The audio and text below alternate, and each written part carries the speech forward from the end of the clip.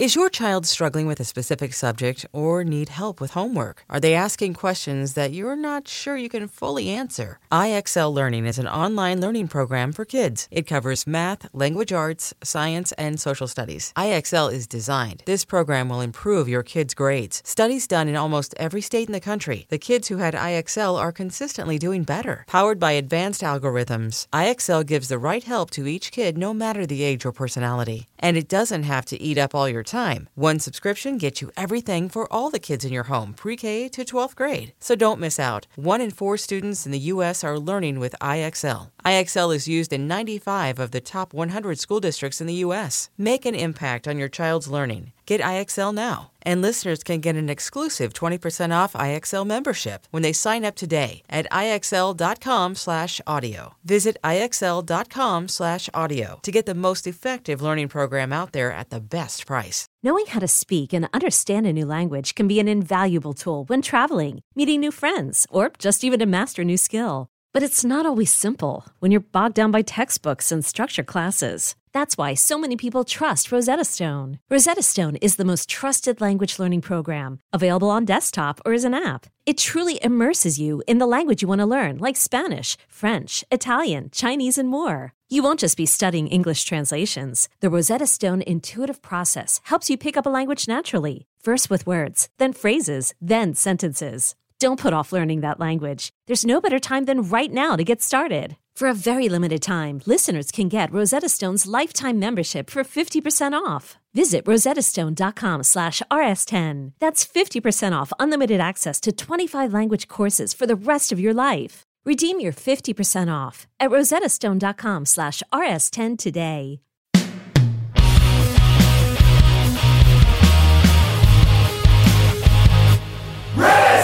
Hello, kids. This is Risk, the show where people tell true stories they never thought they'd dare to share. I'm Kevin Allison, and every Thursday we release these special episodes where we look back at content from our earlier years. The first 2 years of Risk episodes, the ones from October 2009 to October 2011, were behind a paywall for a while. So now, every other Thursday, we're rerunning them for free. We ask that you keep the historical context in mind. Today, in 2021, there's a different consciousness. We've always asked storytellers to speak in as unfiltered a way as possible, and yet to tell their stories with as much compassion as possible. Even so, I'm sure the storytellers and the host might have worded some of what they said on these old episodes differently if they'd been recorded more recently. As always, the title of the whole series, Risk, is itself a content warning. This week, the 20th episode of Risk ever to be made, it premiered in June of 2010. Now, there is an incident or two of animal cruelty that are described in this episode. It's an episode we call Animal Wild.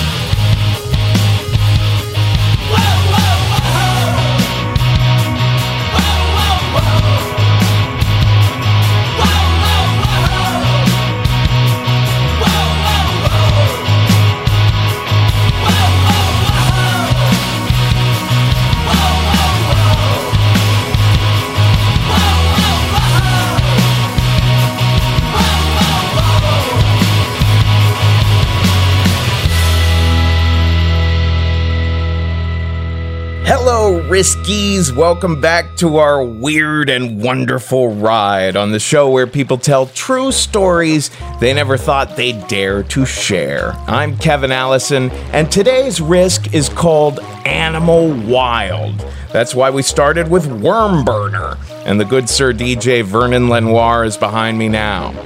Folks, you know we love to experiment, and today's show is balls to the wall that way. This is the first episode made up entirely of studio-recorded stories. We're going to dig our toes deep into nature and start with a real natural, the lovely actress Rachel Wecht. We call this Breakfast.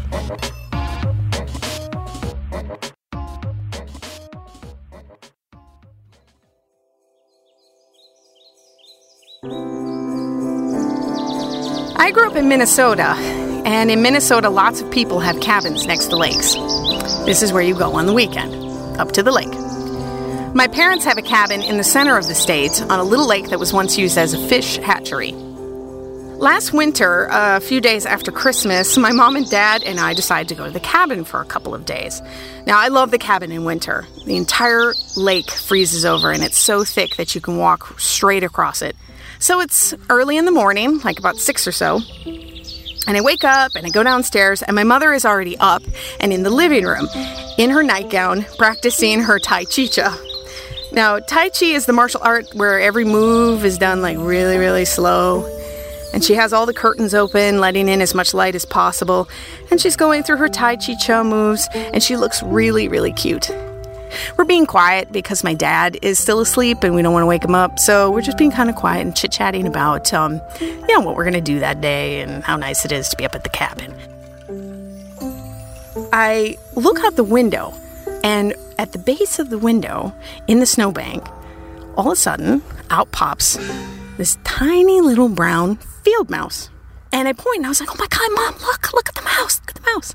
And as we're looking at this one little mouse sitting there, another one pops out. And then another one.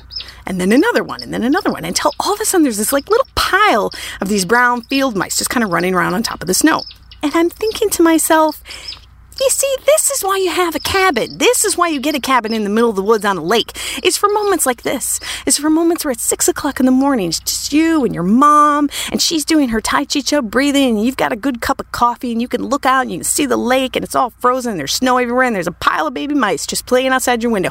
This is why you have this place out here, so you can just get away from it all and just enjoy the peace of nature, and it was so perfect. So we're watching these little mice play when all of a sudden, and out of nowhere, in swoops this bird. And he swoops in, and he picks up one of the field mice, and then flies away with it. And my mom and I are stunned. And we're standing there for a second, and I was like, was that a bird? And my mom's like, I think so. And then, whoosh, the bird appears again and grabs another mouse. And then all the mice start running around like crazy, and my mom and I are screaming and screaming because this bird just keeps going whoosh, whoosh, whoosh, and just coming in and picking up these mice one at a time. And my mom and I start yelling, get back in the hole, get back in the hole. And the mice are just blindly like running around in circles, and they're only like 2 inches away from the hole that they popped out of the snow. But for some reason they couldn't remember where it was, or they were ignoring us, and they wouldn't go back in the hole. And my mom and I are screaming, and this bird just keeps swooping in and picking off these mice. And then like everything started happening in slow motion, and it's like I could see the terror on the little mice face, and I could see the bird swoop in and his claws extend and him grab a little body, and the little body's wiggling and trying to get out of the claws of this bird. And I feel like there should be things on fire in the background and machine guns and bombs going off and like some John Woo soundtrack and stuff, and it's just horrible. And my mom and I are just screaming and our yelling woke up my father, and he comes into the living room and he's yelling, what's wrong? What's wrong? And we're just pointing out the window yelling, get in the hole! Get in the hole! Stupid baby mice! And then it was all over. And they were all gone.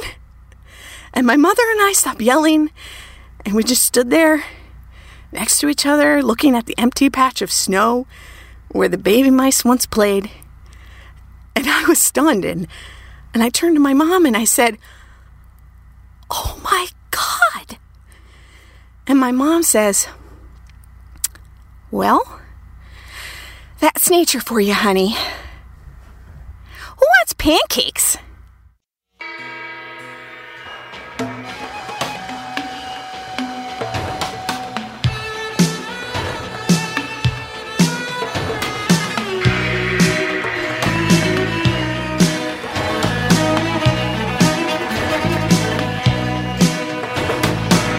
John and his dog are friends of mine. We make up songs on the beach. Yeah, and he ain't had a bite in 63 days, and his dog on the road is so sweet. As the sun sinking to the sea, we keep on going another animal on the extinction list. I'm seeing time this way. When there's no wild like animal wild, then laws of nature, yeah, they change the child.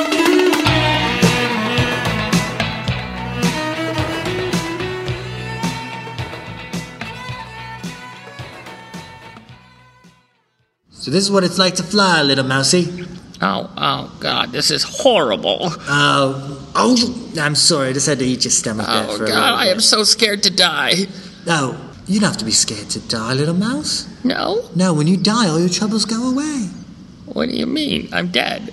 Well, you're not dead yet, actually. I'm keeping you alive because I like a little fight in my prey. Oh, God, you're torturing me then. I'm being tortured. No. I'm just preparing you for the astral stroll you're going to take on your way up to heaven. Heaven's bullshit. No. Heaven is a real place. I've flown there. You've flown to heaven? That's right. I can fly as high as I want. I'm a hawk. What's heaven like, then? Well, it's like, have you ever been inside of a koosh ball? Uh-huh. It's like that, only larger. And it smells of strawberries. And all the ladies' breasts squirt milk like the fountain at Lincoln Center. Oh, you're making it up now. Nope. Well, the thing about Lincoln Center I am, but all the breasts, those aren't there either. Oh, God, I'm being lied to and I'm being eaten. Do you feel like you have ghost legs? Like the men in the army? Because I ate your legs, but do you feel like you have legs? I still feel like I have legs, I'm tickling your foot. See, I wasn't. You don't even have a foot. I'm digesting your foot right now. Oh, God. I hope Jesus gives my foot back. Jesus hates mice. Oh. Who told you, Jesus? All the Jews. Oh, Jews.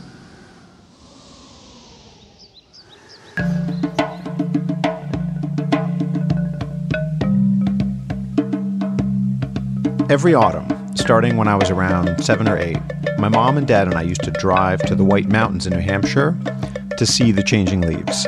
My favorite stop that I always look forward to every year was this place, this odd combination petting zoo and low-budget amusement park, strangely titled Fantasy Farm.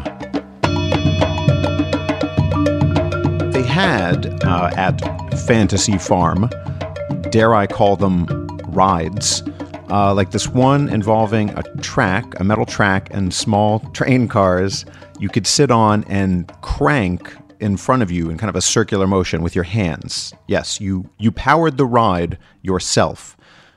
At Fantasy Farm, I think the closest thing to an actual farm animal that they had was probably a flamingo. The furthest thing that they had from a farm animal would have to be the gorilla.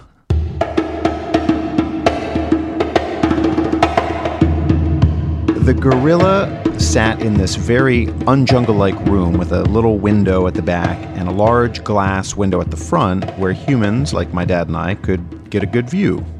There was also a long metal tube at an angle, kind of a 45-degree angle that went from the outside world through the glass into the fluorescent-lit gorilla room, a bridge between worlds, if you will. My dad and I would always visit this gorilla. We'd watch him sitting there bored, watching us. But he did have feeding time to look forward to. And thanks to my dad, something else. On this particular visit, my dad had the inspired idea to step up to this enigmatic metal tube as though it were sort of a microphone. This involved my dad crouching down quite a bit. And he started making noises into the tube.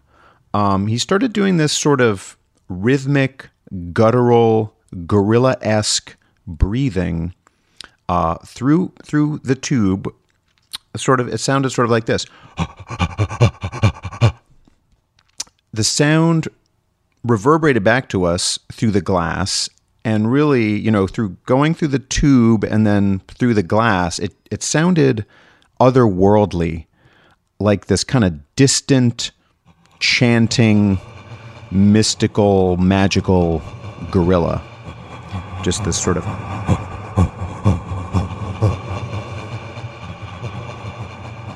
Upon hearing this sound, the real gorilla looked up suddenly, with this expression almost of sort of recognition. Like this, a sound he hadn't heard since he couldn't remember when. Familiarity. He looked at my dad from across his bright white gorilla room, and I'm not exaggerating, slowly he started to kind of bob to the rhythm. He slowly started doing this kind of gorilla dance. He started bobbing his head up and down, first very gradually, then, more and more, and then really emphatically, up and down, full-on headbanger, really getting into it. So at this point, my dad is clutching the metal pole with both hands, breathing more heavily, more loudly. My dad is sort of bouncing up and down to the same rhythm as the gorilla. The gorilla's bouncing. They're getting this communication going. The gorilla's shaking his head side to side, throwing his head back, dropping it down. And now the gorilla is not only bobbing rhythmically to this, he starts to clap, literally clap his hands to the beat. So there's this, it's really this incredible kind of cross-species communication. And at this point, parents and children are starting to sort of gather around and just watch this. It's amazing. And of course, I'm thinking, my dad is just the coolest dad ever. He's totally just having this amazing moment with this gorilla. My dad's eyes are open wide. The gorilla now closes his eyes, shaking his head, nodding, jumping, clapping. People are gathered around. I'm just looking, just filled with pride and amazement at this scene that's unfolding before me. And suddenly the gorilla jumps back onto what I can only call a shelf, revealing his long, veiny gorilla erection, and then he ejaculates all over the glass. Before we can even understand what has happened, the gorilla is just sitting back, totally relaxed, looking very satisfied. And my dad and I are just frozen here. It's just absolutely silent, this tableau of this post-orgasmic gorilla. And my dad still kind of leaned over this metal tube, but now just wide-eyed in horror. At this point, parents and children, with these kind of looks of horror on their faces, are just agape at the scene, at the gorilla. And there's this moment where everybody sort of turns and looks at my father.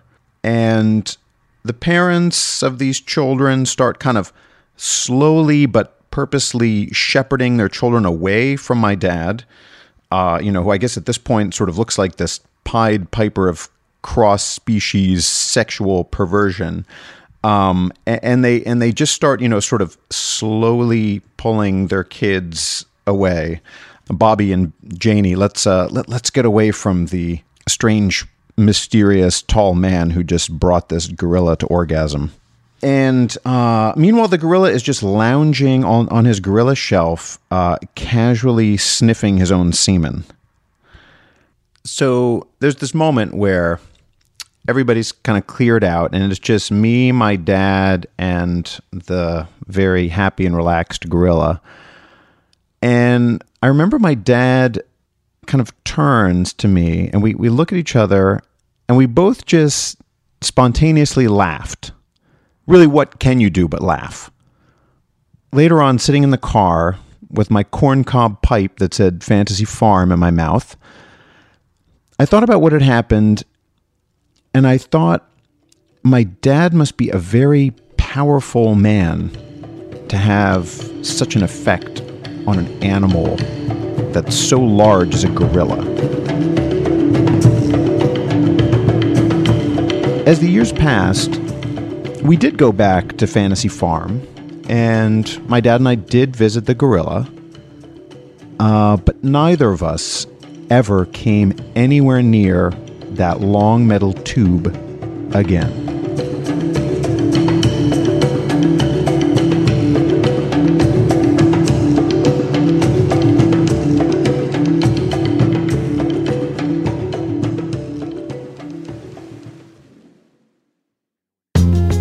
Was a skinny snake, and it could escape from any cage or run a rampage, then invade all that you cherish, cause terror on a terrace. Whenever you ensnared it, your endeavor was embarrassed. I rarely settle for less than what merits. It's fair to say that I'll be in the garden sharing carrots, and when it slithers toward me, then I foresee trying to chop it up so I can turn it into stored meat.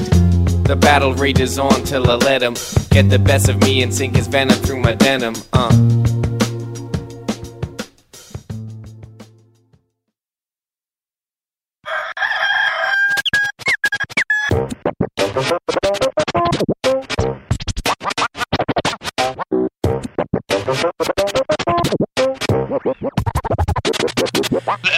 This is Risk. We heard from a folk icon of the 90s, Victoria Williams, with her song Animal Wild. A little something from the fellas at nathanandjoe.com. A trip to Fantasy Farm with our good friend Adam Griffin, and a little sing-song something from Sose in the end. That's S-O-C-E. And this is Cowcube behind me now.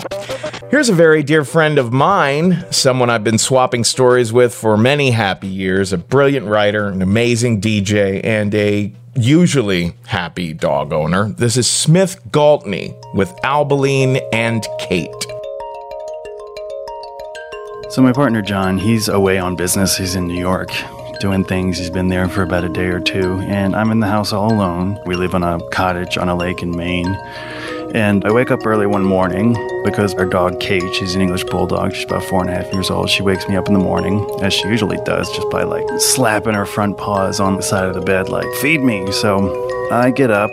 This is maybe around 6:30. I get up, I feed her, I turn around, head back to bed, look out the window, look at the lake, and it's like a beautiful sunrise across the lake. The sun's glimmering off the water. The kind of thing that maybe a lot of people would see and go, oh my God, what a gorgeous day. I think I'm gonna go jogging or maybe start writing in my journal. But the first thing I said after I looked at it for a couple of seconds was, yeah, I think I'm gonna crawl back in bed. And then when I wake up, it's noon. I'm waking up at noon on a weekday. So, if I was a rational person, I would probably say something like, okay, I've gotten way too much sleep, so just to get the blood flowing, I think I am going to maybe go for a bike ride or go for a nice brisk walk outside. I need to really get on board and do something. So what I decide to do is masturbate. So I do not go to the nightstand by our bed where we keep our regular, lube and other accoutrements for lovemaking and whatnot. I go to my own little private drawer in my desk where I keep DVDs of certain movies that I'm very fond of, certainly specific scenes in those movies that I'm incredibly fond of. And that's where I keep my Albaline. Basically, Albaline is a moisturizer, and if you ask an actor what Albaline is, he will say that it's very good for makeup removal. If you ask a gay actor what Albaline is, he will tell you that it's a fantastic, unparalleled, incomparable jerk-off cream. So I take my Albaline out, and the dog comes over, and she's curious about it. But she's curious about anything, so I'm just kind of like, oh, get away. And when it's all over, it's like, they call it the little death for a reason. Suddenly, I feel really foolish. My hands are totally greasy. I'm sitting there with my pants at my ankles, and Albaline does not come off very easily.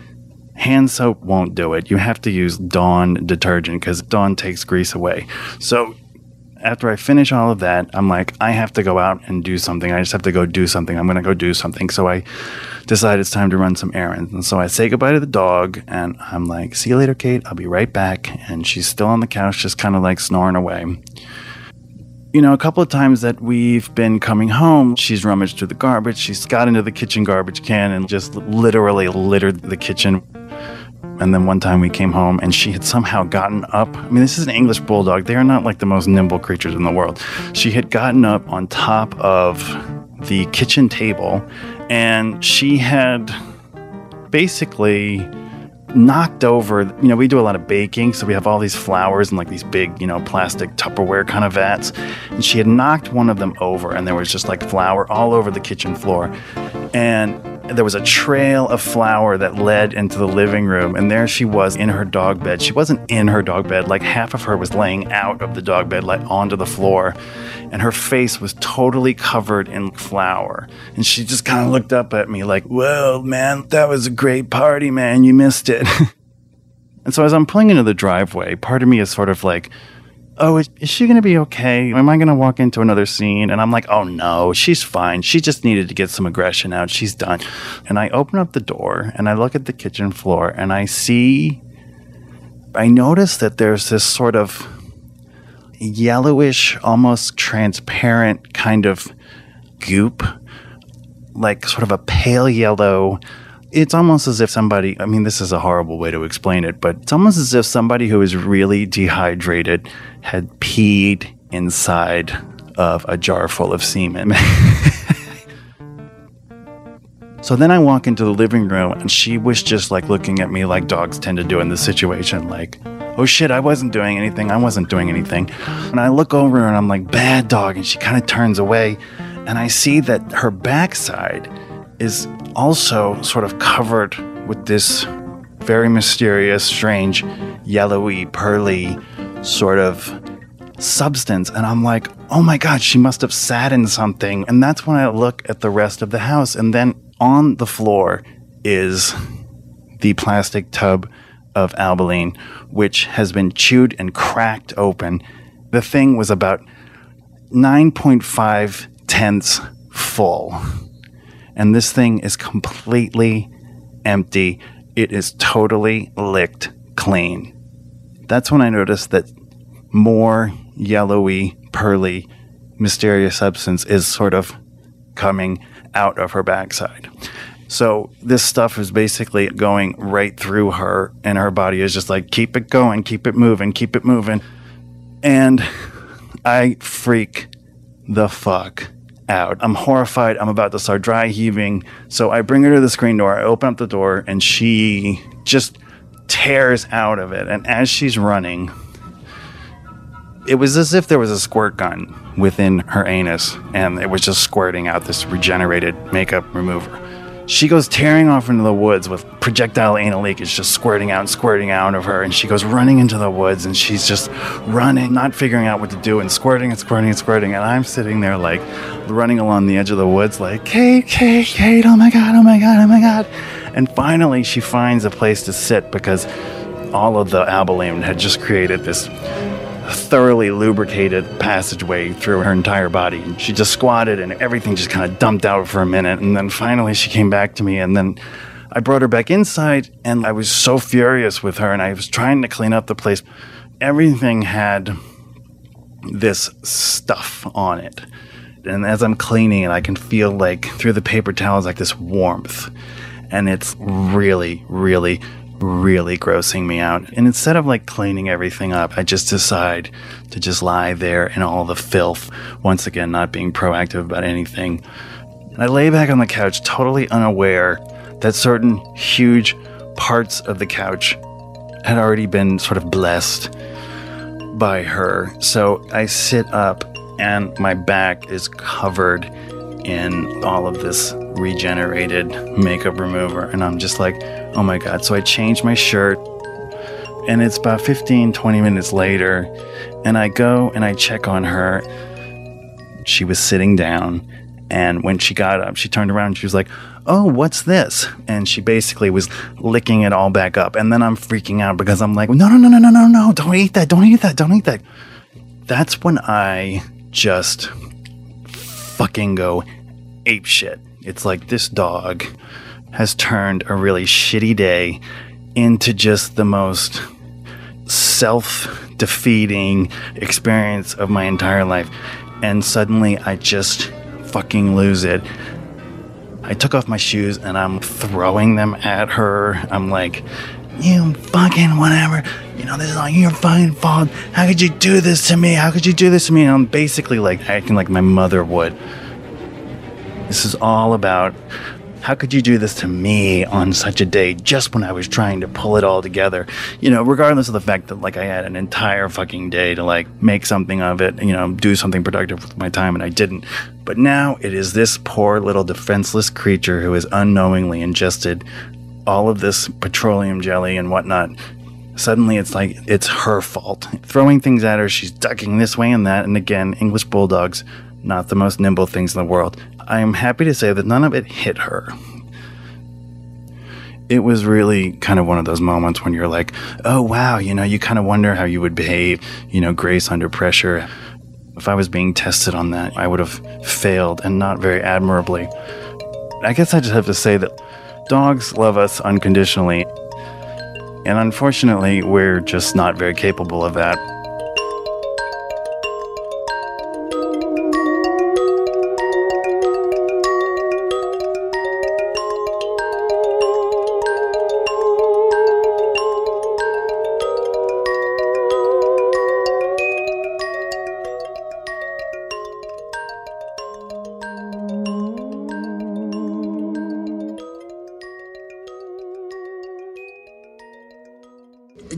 James, could you explain? Why is the dog... Oh, my God! It might have got into one of my beauty products. Do you have jerk-off lotion? Yeah, I have a lot of it. I have about a tub of it underneath our bed. James, I don't understand. Why I have jerk-off lotion? Well, two things. One, I don't understand. Am I not giving you what you need? I love having sex. Do you not like my hand job? I love them. And also, the dog seems to be squirting shit all over our walls and our West Elm furniture that we got, and the CB2 table that you enjoy so much. And I'd like to know who's going to clean it up, and also, is it because I squeeze too hard, or is there chafing? No. I'd volunteer you to clean it up, and yes, there's chafing. Okay, well, what if it stains the paint? But also, do I not play with your balls enough? No, you play with my balls enough, but I don't think it's going to stain the paint. What, has he been eating corn? And also, is it better if I spit on your penis or something? No corn, but yeah, I'd like you to spit on my dick. Okay, well, also, if I give you a little "how's your father" up your bum bum, are you gonna shit on the wall like our dog is? Probably gonna shit on the wall, but I'll probably have to give you one too. Okay, well.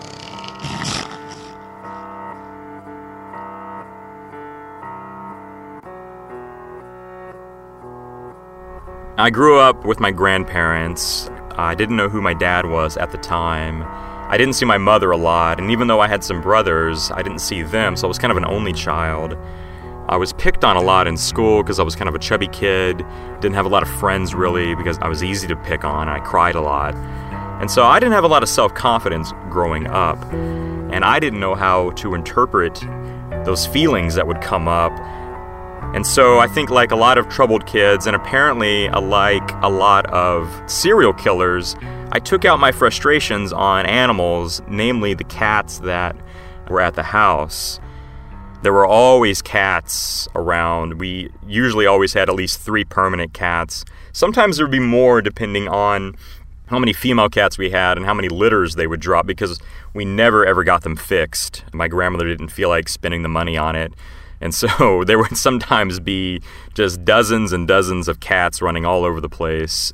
Now, I didn't do any like mutilation. I didn't like really torture the cats. I was more like what I would consider a cat bully. I would do things that were a little mean, like I'd put lemon juice into their mouth and they would kind of foam and spit it out. It wasn't something that really hurt them, I don't think, but they survived, and I would spin around, get real dizzy on the floor after my grandmother would mop it, so it was very smooth. I'd get them so dizzy, and I thought it was the funniest thing to see them running around afterwards. And then I would just chase them relentlessly until the point to where they were like backed into a corner, hissing at me with their claws, striking at me if I tried to touch them. And so growing up, my arms were always really scratched up with scratches and blood. Psychologically, I guess, is how I tortured them in a way. Now, I had a cat named Clifford. I was out playing in the backyard with Clifford, and I picked him up and I put him into the bird bath and just got him soaking wet. And he runs off, and then I just went back inside and played. My grandfather had just gotten home, so the car motor was still very warm, so it made it the ideal place for a soaking wet cat to go dry off and warm up, and also just to, get away from the trauma that I was giving it. And then my grandmother had to go somewhere, so she was kind of in a hurry. She started the motor, and the motor made this stalling noise because that hole where Clifford was right around the fan belt. I just remember that sound of not being able to fully start, and then there was this horrible meowing sound from the cat, as it's being pretty much just sliced to death by the fan motor. And I ran out, and she had turned the car off, and we got out, and there was kind of that general confusion about what was that, but then kind of the realization of like, oh, I bet it was the cat, like, great. And I got down on my hands and knees, and I looked under the car, and I saw blood just dripping down from the motor. It was a very dark, maroonish, that very, iron-rich blood just dripping down. And I knew I killed this cat. I knew at that moment that the cat had gotten into the motor because I had thrown it in the bird bath. It was my fault. It's possible that if I hadn't have done that, what I thought just harmless act at the time of my thinking, this cat would have been alive a little longer if I had not done this horrible thing to it. From that point, at 6 or 7, I never harmed a cat again. I was always very nice to them and made sure that they were very loved from me. I even now cat sit for my friends and don't even charge them. I'll just say, hey, just put some beer in the fridge. I really just want to hang out with your cats. But that was that turning point where I knew things had to stop or things could get worse.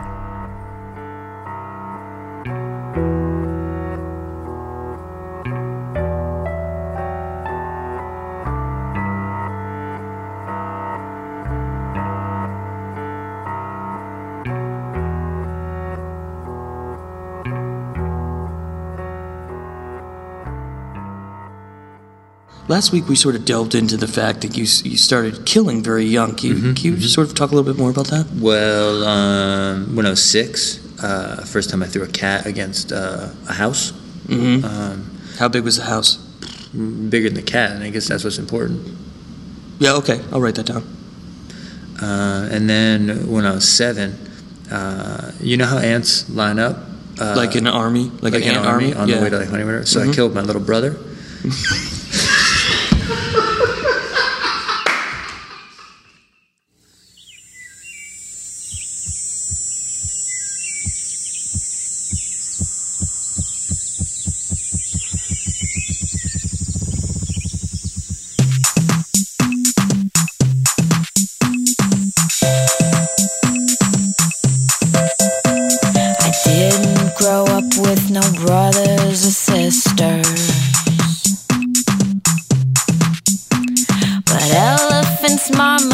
Leopards and lemurs. I guess I can use it as my excuse. And I hope you'll excuse me if I'm acting rude. 'Cause I wasn't raised among you. No, I wasn't raised to love you. I was raised in a zoo. Oh, I was raised in a zoo. Star Kendall was the cat bully, and we had one last bit by the hilarious Nathan and Joe, and this is Haley Wojcik we're hearing now. Now we have one more tale of man and beast today, Mr. Beowulf Jones. We call this Best Friends.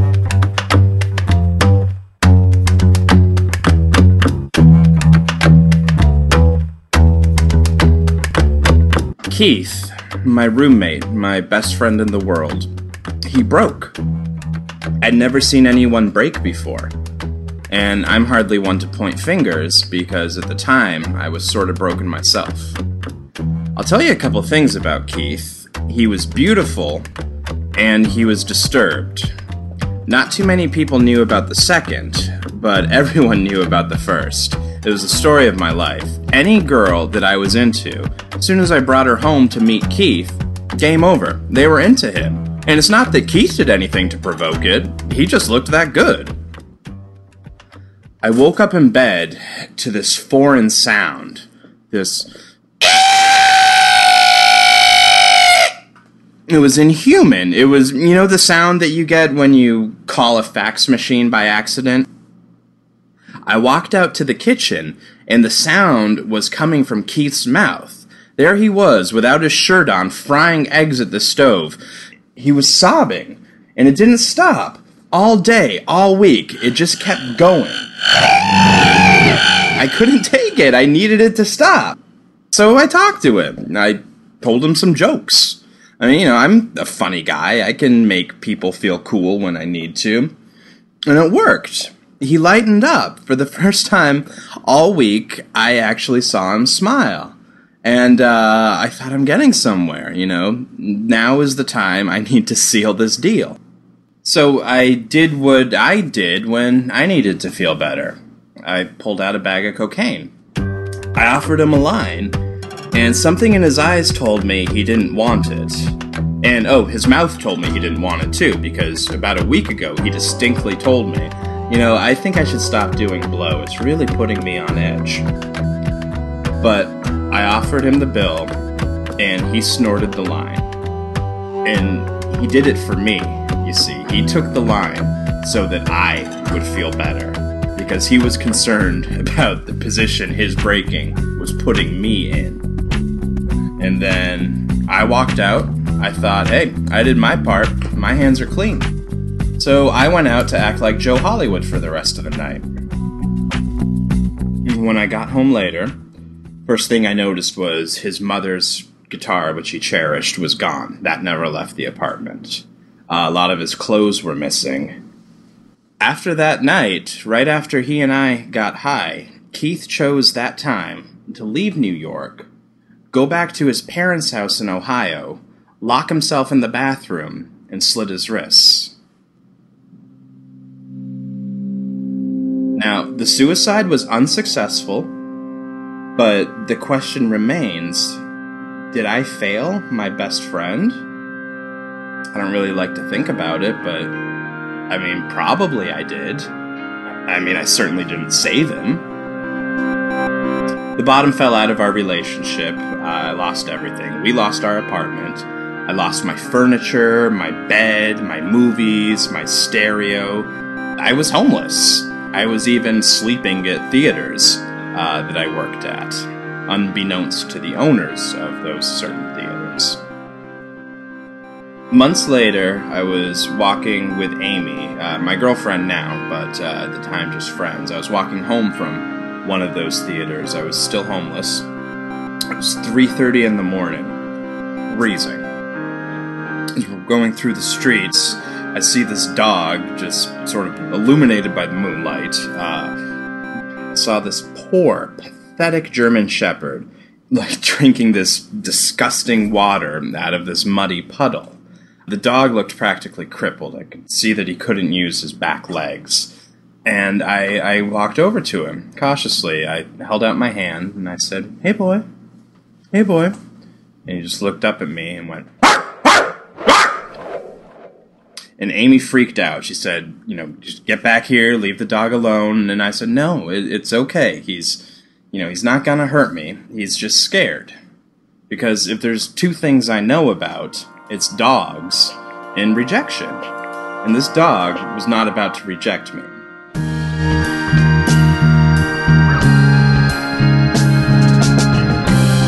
I approached him again, held out my hand cautiously, and as I got closer, I saw this dried blood on his matted fur, and it made me furious, because how could someone see an animal, a creature, in this condition, and just walk away and ignore it? Making an effort to look cautious, for the dog's benefit more than mine, I sidled up next to the dog. I put my back against the concrete and slid down to the pavement. And the dog sat next to me, but it wasn't easy for him. It took about 5 minutes of twisting and turning before he could get in a position that was comfortable, and he kept contorting with pain with each particular twist. Amy went back to her apartment to get some blankets. As I sat there with him, I started to reflect. You know, is when you're homeless and sitting with a crippled dog at 3:30 in the morning will tend to make you do. I was petting the dog. He seemed comforted, and comforting him comforted me. And it was a powerful moment, because his eyes, just the soul of these dog eyes, went right through me. And I chose to make him my responsibility. I couldn't save my roommate, but surely I could save a dog. I decided I'll take him to a vet. And that deduction wiped me. I was spent. That is the most logical conclusion I've ever come to. Next morning, I called a car, but when I loaded the dog in the back seat, the driver flipped out. He said, "No dog, no dog, no dog." And I said, "This dog is hurt. He is in pain. He needs to see a doctor." But the driver just pushed right past me, and he ripped the dog out of the back seat, no regard for the animal, and the dog started howling in agony, and I was furious. I wanted to kill him, but I didn't want to hit him, so I just spit in his face. Tuh! And the driver was furious, but he didn't want to hit me either, so he spit in my face. So there we were, both of us furious, but neither willing to hit the other, so we just kept spitting in each other's faces. Finally, we got the dog to the vet, but when we got there, I had to leave to do a tech rehearsal for some show. And when I got to my rehearsal space, I was there for 2 minutes when Amy called, and she said, "They think it's cancer." On top of his injuries, they determined the dog suffered from arthritis. Most likely, some idiot hit him with a car and then drove away without stopping to check on him. They gave the dog pain pills, arthritis pills, recommended a local kennel called Ava's Play Pups, which was wonderful, and that was our day. Emotionally, I was wrecked. When I checked him in at the kennel, they said they needed a name, so I called him Del, after Del Close, who's this legendary improv guru who, at the time, I admired. I'd never had a chance to meet Mr. Close. He'd passed away about 10 years earlier. But as I left the kennel and I was looking up at the sky, I needed to talk to someone. And I don't believe in God, so he was out. So I decided to talk to Del Close. I said to him, I said, "Look, I'm not asking anything for myself. I'm not asking you to give me a home or give me money or give me a job. Just help me save this dog." Next morning, I begrudgingly made my way to the kennel. I couldn't bear to spend another minute watching this dog suffer, but I'd made him my responsibility. And he was depending on me. I couldn't betray that. I shut my eyes as they opened the door to bring him to me. And then, boom! He just zipped down the stairs, fast enough to break the sound barrier. He genuinely seemed a brand new dog. I mean, he was jumping up at me, even using one of his back legs. His tail was wagging, his tongue was hanging out, it looked like he was laughing. I mean, whatever was in those pills, it worked. So, Del and I hit the street. Me and Del, walking through Brooklyn, a boy and his dog. I mean, me and Del felt cool.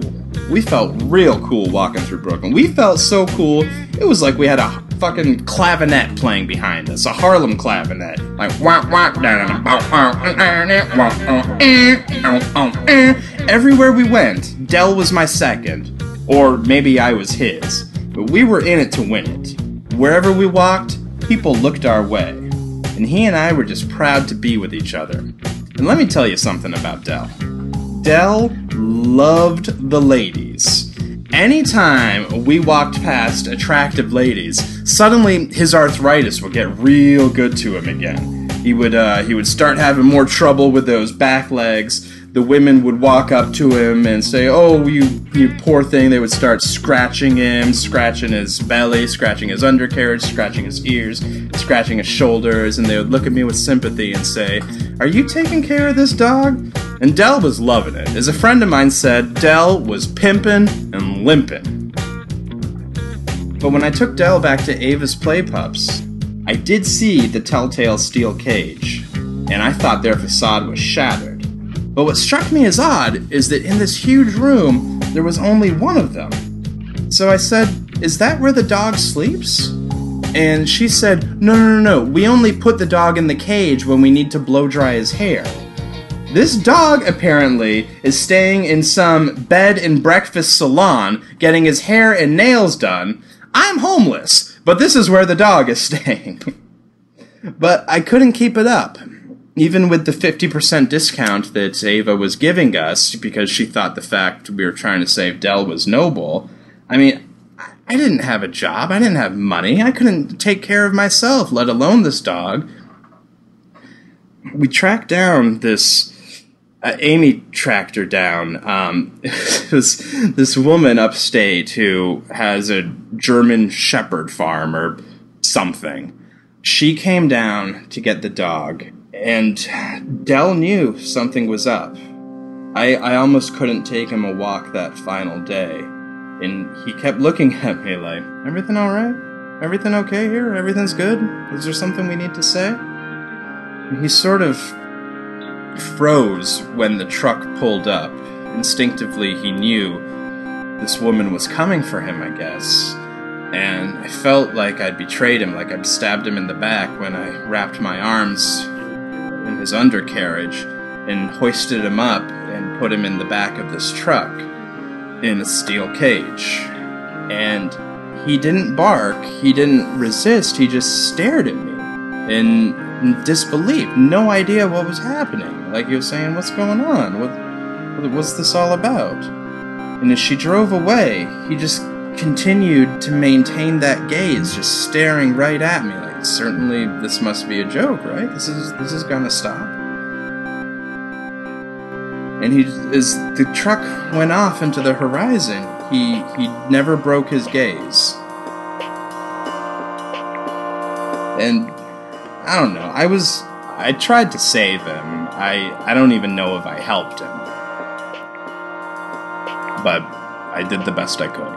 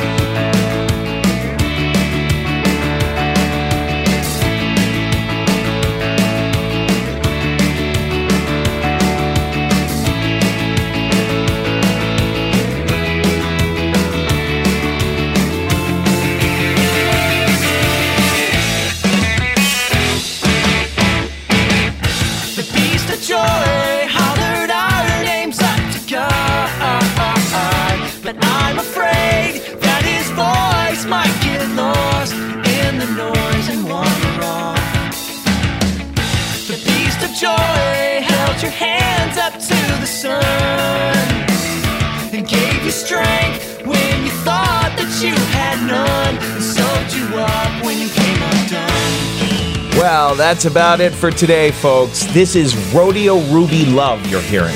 We're going to go out with a truly great band, Shudder to Think, with their version of Animal Wild.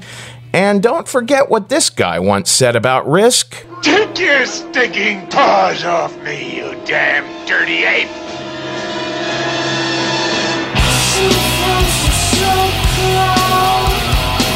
They know the necessary things.